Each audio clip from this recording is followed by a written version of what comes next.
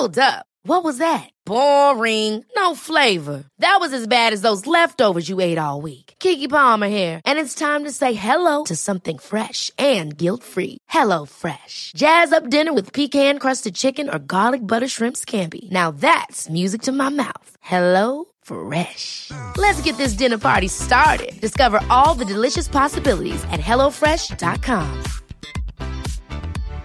One size fits all seemed like a good idea for clothes. Nice dress. It's a t-shirt. Until you tried it on. Same goes for your healthcare.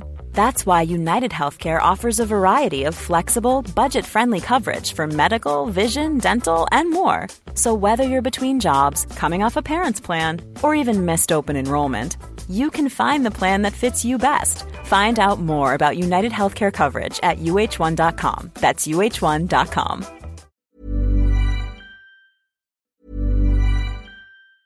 Ever catch yourself eating the same flavorless dinner 3 days in a row? Dreaming of something better? Well, HelloFresh is your guilt-free dream come true, baby. It's me, Keke Palmer. Let's wake up those taste buds with hot, juicy pecan-crusted chicken or garlic butter shrimp scampi. Hello Fresh. Stop dreaming of all the delicious possibilities and dig in at HelloFresh.com. Let's get this dinner party started.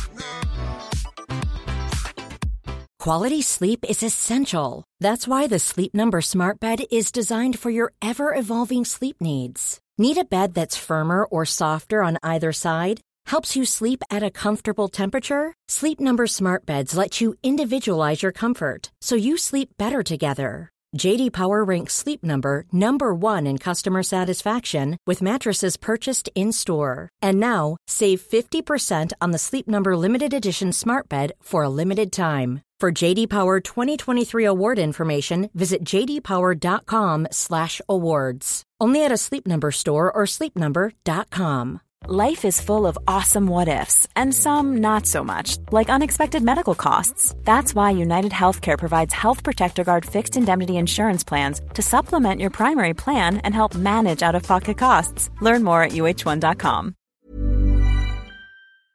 Hi there. Welcome to the latest episode of the Versailles Anniversary Project. My name is Zach Twomley, and you are a lovely history friend. If this is your first time listening to this podcast, then you're so welcome, and I hope that you listen to the other episodes too. Otherwise, you probably won't know what's going on. For example, you might not even know what the Big Three is, but you should, because it's a very, very important part of the whole Versailles Paris Peace Conference experience. During the last 2 months, well, in November and in December, we haven't really been delving too deeply into the key issues or key points of the Paris Peace Conference, and indeed the Versailles Anniversary Project itself has been almost a bit gentle in the way that it's been starting off. For example, the fact that there hasn't been an episode in a few days almost made me feel bad, and then I realised the absolute enormity of what's to come, and I don't feel so bad anymore. So enjoy this little break while you have it, and beware of what's to come in the new year, because oh boy, there's an awful lot to come. Not only is there an awful lot of content in this series, there is also something very special called the Delegation Game on the way as well. What is the Delegation Game? Well, in case you were living under a podcast-shaped rock for the last several weeks, you should know by now that the Delegation Game is a interactive fantasy football, fantasy booking, Dungeons and Dragons style game that I have planned that will launch on the 18th of January 2019 and will coincide with the beginning of the Paris Peace Conference. You design your avatar, you send the details to me, and I put you as part of this story that I'll be building for the next 6 months or so. Every single week there'll be different challenges that these delegates have to face, and you can take part in these challenges by voting on the Facebook group, which seems like the most ideal and sensible place to have those polls. And we'll be having other different competitions as well, such as factoring in how long you've been there, factoring in your character's experience and his qualifications, and then we'll be making up the difference with dice rolls and everything else. It's going to be really, really fun. I've got so many great ideas for it. I'm keeping a few of them under wraps, but I'm also open to other suggestions too. So if you have any ideas, or if you would like to suggest a delegate yourself, all you have to do is pay $6 a month for the privilege. Those $6 will provide you with a passport that will take you to Paris. We already have 20 delegates there, so you'll be joining some very good company. And a lot of Poles, interestingly enough. Seems like the Poles are going to do pretty darn well. But of course, that $6 doesn't just get you participation in the delegation game. $6 is the highest amount you'll have to pay for actual content. But $5, and there's been several recent History Friends signing up, so that's really cool, because that means that those new $5 patrons know full well that they are about to get an awful lot of extra podcast content. Everything from the Jan Sobieski biography to 1956 to everything that's to come, from the Age of Bismarck to all sorts of different stuff. So make sure that you remember that signing up for delegate status is not just entitling you to participate in the game. I mean, it is, and it's going to be a really fun game, but that's not all you're going to be doing. You'll also have access to all that back catalogue of extra content to feast upon. And hey, maybe you could do one of those weird things that people have done before, where they buy a friend a subscription to this podcast on Patreon for several months. I actually did that with Ancestry.co.uk for a while with my dad, where I basically paid for the cost of Ancestry, and then he was able to look up the Twomley family surname's history. Because I can tell you right now, the Twomley surname got around a little bit, and it's a bit of a weird surname, as I'm sure you're aware. So tracking it down is fun, and I provided that privilege to my dad. If you would like to provide similar gifts for your other half, your friend, whatever, your relative, your dad, let's face it, dads are hard to buy for. So if you know that they like When Diplomacy Fails, maybe a subscription to the extra feed or delegate status for just $6 a month could be all that they want. Let's not ramble anymore. Thanks so much for listening. And since I won't see you until the 26th of December, I hope you have a lovely, enjoyable Christmas.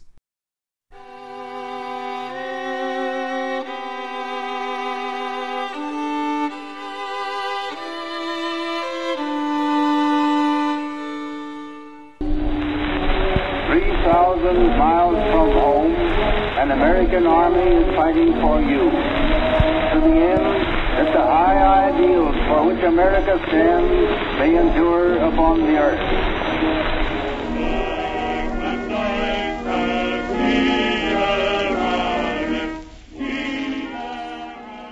I earnestly entreat my countrymen to pause before they rush Hitler into this revolutionary change, which may well be irretrievable. I know that it is hard for Americans to realize the magnitude of the war in which we are involved. France and Italy, between them, have made West people the Treaty of Versailles, and the whole field of international relationships is in perilous confusion. The affairs of the world can be set straight only by the firmest and most determined exhibition of the will to lead and make the right prevail. We're here because we're here, because we're here, because we're here.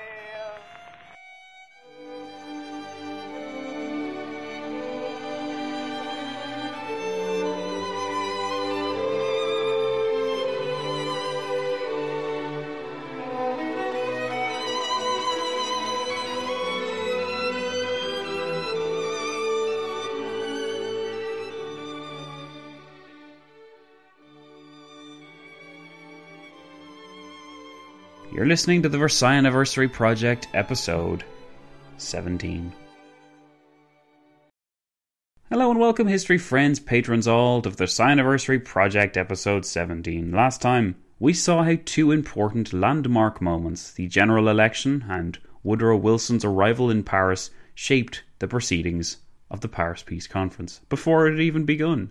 In the grand scheme of things, December wasn't as an eventful a month as the other months that are to come, but it was still a very fateful time for those that were about to participate, because it set the groundwork for a lot of things that were, well, on the way. Before they got to Paris, the big three were busy shifting their pieces around the board and getting their affairs in order, and in this episode we tie up some loose ends of the big three before their series of meetings and arrangements brought them face to face in mid-January 1919. Without any further ado then, let's get you into this weighted month of December 1918.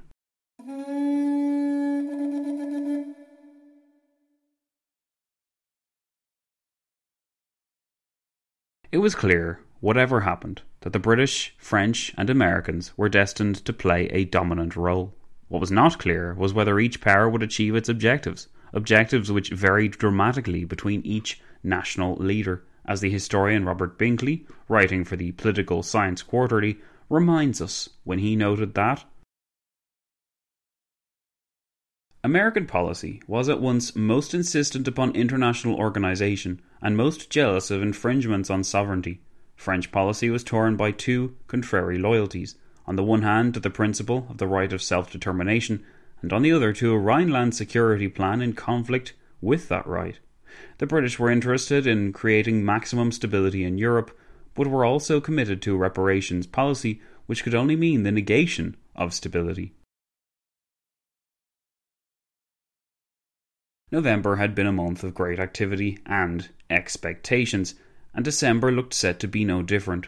Woodrow Wilson was en route to France and would arrive on the 13th of December, but while George Clemenceau happily met the American president at long last, Lloyd George insisted he was unable to leave the country until the results of the general election were confirmed. It wasn't until the 28th of December, following the gathering up of so many overseas soldiers' votes, that the huge majority of Lloyd George's coalition was affirmed, and the Prime Minister's mandate secured. Lloyd George's political distractions at home meant that the actual opening of the Paris Peace Conference had to be delayed, a fact which Lloyd George certainly apologised for, but which irritated Woodrow Wilson and House, who had begun building their own impressions of the Welshman before they had even met him.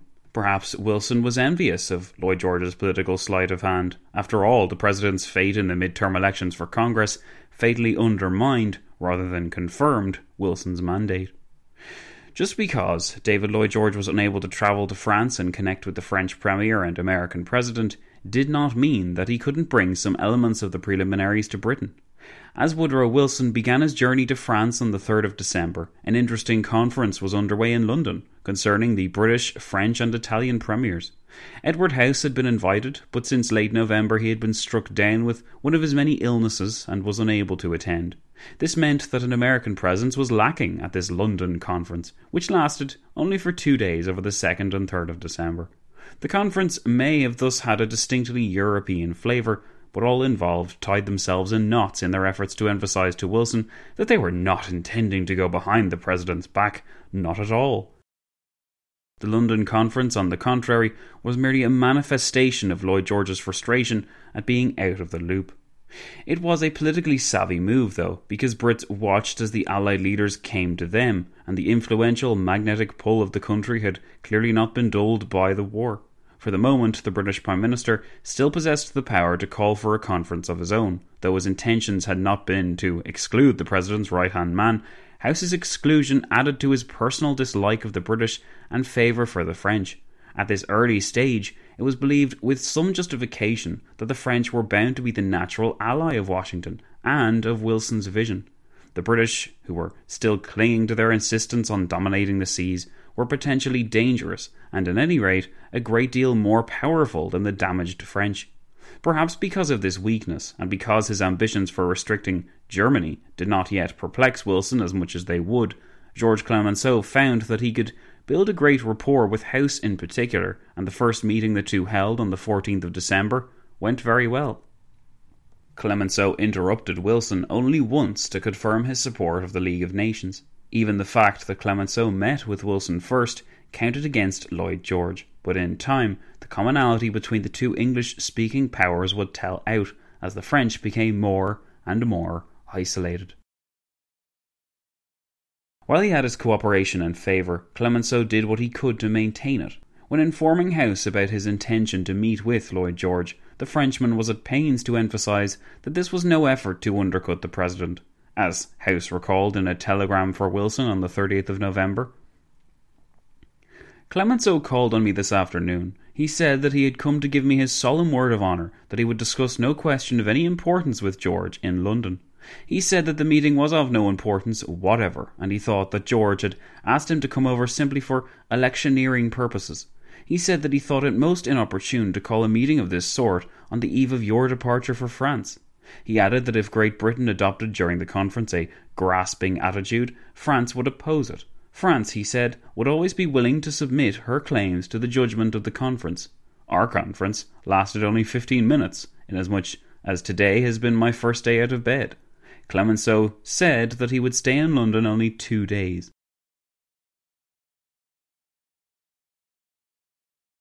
Margaret Macmillan notes that thanks to squabbling between the Italians, French and British over issues like the partition of the Ottoman Empire and Italian pretensions to the Adriatic, nothing of consequence was really decided at the London Conference. But that is not wholly true. Nothing of substance was agreed to, that is true, insofar as no great problems were solved or questions answered, but several important decisions about the structure and form of the looming Paris Peace Conference was revealed. This in itself was a pressing question. With the world's governments converging in Paris, it was vital that some kind of organised way of hearing their claims and addressing their concerns was developed. I want to take the time to unravel these decisions today because even while they were completely at odds with what was eventually decided during the bulk of the conference, this early flash of decision making helps us get to grips with what these men expected to see and deal with. As we will learn today, what they expected and what they got in the end were two very different things, and I believe it is a useful exercise to contrast these two elements. Thanks to Edward House's report, we have a concise account of what was agreed to at the London Conference. House's telegram had to travel the scenic route before getting into the President's hands, since both the President and the Secretary of State were at that point travelling to France. Even in this telegram, House made sure to remark on his central importance by detailing all the figures who had filled him in on what had transpired at the London Conference, and this at least means that his account benefits from several sources. On the 7th of December 1918, in any case, addressed to the Acting Secretary of State, Frank Polk, because the actual Secretary of State, Robert Lansing, was on the way to France with the President, House expressed three important points, which it is worth going over now. House wrote that the first resolution agreed to in the meeting on the 2nd of December at 11 a.m. pushed for the establishment of Inter-Allied Commission, Belgium, France, Great Britain, Italy and the United States, each to have 3 delegates thereon and Japan 1 delegate, to examine and report on amount that enemy countries are able to pay for reparation and indemnity, form of payment also to be considered. The Commission to meet in Paris, provided the United States government agrees. Each government to compile its claims for reparation, which will be referred to examination by Inter-Allied Commission, to be nominated when claims are prepared. The mention of reparations and the Allied determination to address the issue as soon as the London Conference opened tells us much about where the priorities and anxieties of the victorious powers lay. This Inter-Allied Commission would be recast as the Reparations Commission in later months, and in future episodes we will trace the evolution of the reparations idea, as well as its impact, myths and controversies. There is obviously a lot to unpack in this reparations monster, but it is significant that reparations feature virtually at the top of the aims of those that assembled in London. Before the actual date of the conference, or even whether or not that conference would be a final or merely a preliminary one, was settled, questions of how much the defeated would pay were already foremost in everyone's minds. And how could they not be? To pay for the damage and what had been suffered, the French and Belgians certainly would have been of the opinion that the reconstruction would be impossible without German monies. However, the second point may surprise us if we are unfamiliar with how angry the post-war rhetoric proceeded in late 1918. This resolution, summarised by House, stated that the British, French and Italian governments agree that Kaiser and principal accomplices should be brought to trial before international court. Immediate action to be taken in this matter provided President Wilson agrees, otherwise matter to be left for discussion after President Wilson arrives. The idea that the Kaiser would stand trial for his crimes seems like an ambition too grand by several decades. Placing state leaders on trial before all the world would take place, but not for another generation, and not until the Second War had been fought. Lloyd George in particular made much out of the Kaiser's personal culpability for the war. A commission of responsibilities was even set up in the spring of 1919, but its main task, that of holding the Kaiser to account, was abandoned by April 1919, when it was accepted that the Dutch could not be pressured into giving Wilhelm II up, nor was it certain what would have been done with the Kaiser if the Dutch had been willing. among the victorious populations, some were pragmatic and wise enough to accept that Wilhelm's greatest crime was to have been on the losing side. As a contemporary French author remembered in 1920, I still remember a mass meeting in 1918 at Milwaukee where two speakers addressed the crowd, an American, who was Ambassador James Gerard, and a Frenchman, myself. In speaking of Germany, the more moderate was certainly the Frenchman. I still hear Mr. James Gerard shouting amidst the terrific applause of the audience.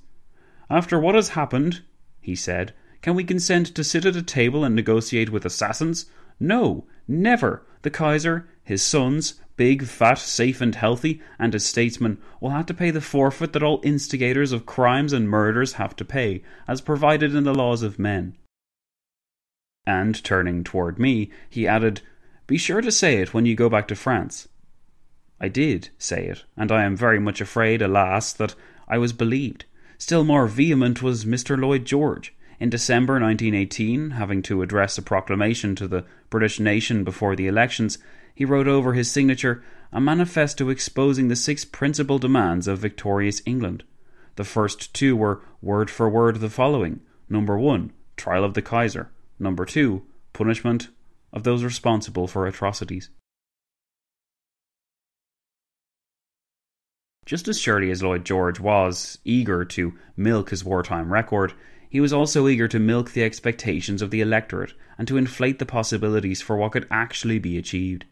The idea that the orange would be squeezed until the pips squeaked was but one example of this rhetoric, which proved immensely popular in Britain. Lloyd George surely knew that the reality of making Germany pay was not so simple, but it is unlikely at the same time that he realised precisely how complicated and difficult the whole process would be.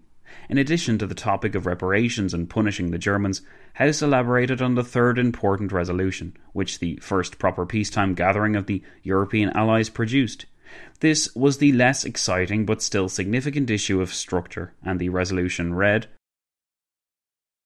"British, French and Italian governments agree that before preliminaries of peace shall be signed, an inter-allied conference be held in Paris or Versailles, the date thereof to be set after the arrival of the President. France, Great Britain, Italy, Japan and the United States should each be represented by 5 delegates. British colonial representatives are to attend as additional members when questions directly affecting them are considered. Smaller allied powers are not to be represented, except when questions concerning them are discussed. Nations attaining their independence since the war are to be heard by the Inter-Allied Conference." This overcomplicated anticipation of how the peace-making procedures would play out reminds us that everyone was flying by the seat of their pants in late 1918. Few realised that the conference which they gathered to attend in Paris represented the conference, thanks in large part to cumbersome rulings like these, which stated that an inter-allied conference should gather in Paris or Versailles first, and thereupon, once the important details had been hammered out, the heavy hitters like Woodrow Wilson and Georges Clemenceau, etc., would leave, with the task of applying these decisions then down to the bureaucrats and junior statesmen who remained. In actual fact, this inter-allied conference turned into the Paris Peace Conference, against the expectations of most who did not expect to be in the French capital for all that long. The anticipated shape of the conference was wrong as well. While this resolution did set out the bare bones and the broad structure which would be followed, where the major powers chaired the conference and the smaller or dominion powers only spoke up when needed, the actual governing council, which ended up controlling the early part of the Paris Peace Conference, consisted not of 5 powers with 5 delegates each, an immensely bloated vision of a conference. Instead, a more streamlined Council of 10, also known as the Supreme Council, would emerge. This council consisted of 10 individuals, as the name suggests, with the leaders of Britain, France, Italy, the United States and Japan attending, accompanied by each of their foreign ministers. This structure took shape only the day after the major figures met together on the 13th of January 1919. Thereafter, the Supreme Council would only shrink, becoming first a council of 4 when the Japanese and other foreign ministers were excluded, and then only 3 once the Italians left in disgust in April. Thus, House's telegrams in the first week of December demonstrate that, even while nothing concrete or of much substance was agreed to, patterns and trends were emerging which we would be wise to bear in mind. It boggles the mind just how unprepared for what followed these leaders were, or how misguided they were when they envisioned a small conference followed by the real conference shortly thereafter. Protocol and the experience of history dictated that this formula was to be expected, and it was also believed to be the most effective way to reach decisions. As time passed and the world outside Paris grew more volatile, though, those men who had once planned to stay only as long as was necessary accepted that they would have to see this wretched thing through to the end. With David Lloyd George somewhat satisfied that he had had some say in the preliminaries without having to leave the comfort of his island, and with Woodrow Wilson hosted in France by Georges Clemenceau throughout much of the second half of December, the three men were evidently moving closer together as they finalised their affairs and prepared for what was certainly bound to be the main event of the conference in the new year. The big three of Woodrow Wilson, Georges Clemenceau and David Lloyd George were in many respects far apart from each other as December progressed. They were all distracted by matters at home in their own way, perhaps with the exception of Georges Clemenceau, who nonetheless was still anxious to please the electorate and live up to the reputation he had as the Tiger. They all had very different aims and saw the looming peace conference very differently as well. One thing which they did have in common in early to mid-December, though, was that none expected that between them these three men would effectively hammer out the Treaty of Versailles and its associated issues like the League of Nations, reparations and mandates. We have spent a great deal of time pulling all the disparate character threads of these men together, a task which is essential if we're to fully appreciate where each man was coming from and what he contributed to the settlements which followed. The expectations of the diplomatic formula and the impressions each man had of his counterpart were all soon to be challenged. But before these three men met, the British Prime Minister worked one last bit of magic, and he arranged for the American President to visit him in London on the 26th of December, 1918. The American visit to London was bound to be couched in significance. Here was the President of the 13 colonies returning home to the mother country. But Wilson was as far as one could possibly be from the supplicant vassal or dominion leader. He was the president of a world power now, a power which had the potential to surpass Britain in every field within a generation. The Americans would harness their potential in the years to come, but for Woodrow Wilson and David Lloyd George, it remained for them to harness something else. The great potential which the cooperation of the two Anglo-Saxon superpowers could bring to the table. One would have to wait and see whether this vaunted partnership would live up to the hype.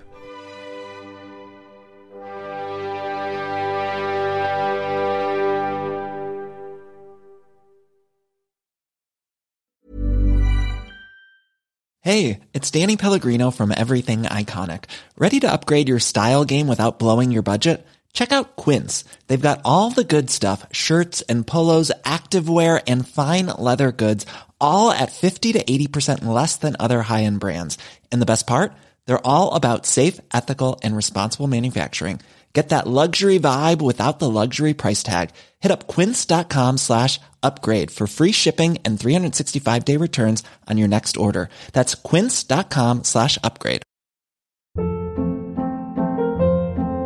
Hold up. What was that? Boring. No flavor. That was as bad as those leftovers you ate all week. Keke Palmer here. And it's time to say hello to something fresh and guilt-free. Hello Fresh. Jazz up dinner with pecan-crusted chicken or garlic butter shrimp scampi. Now that's music to my mouth. Hello Fresh. Let's get this dinner party started. Discover all the delicious possibilities at HelloFresh.com.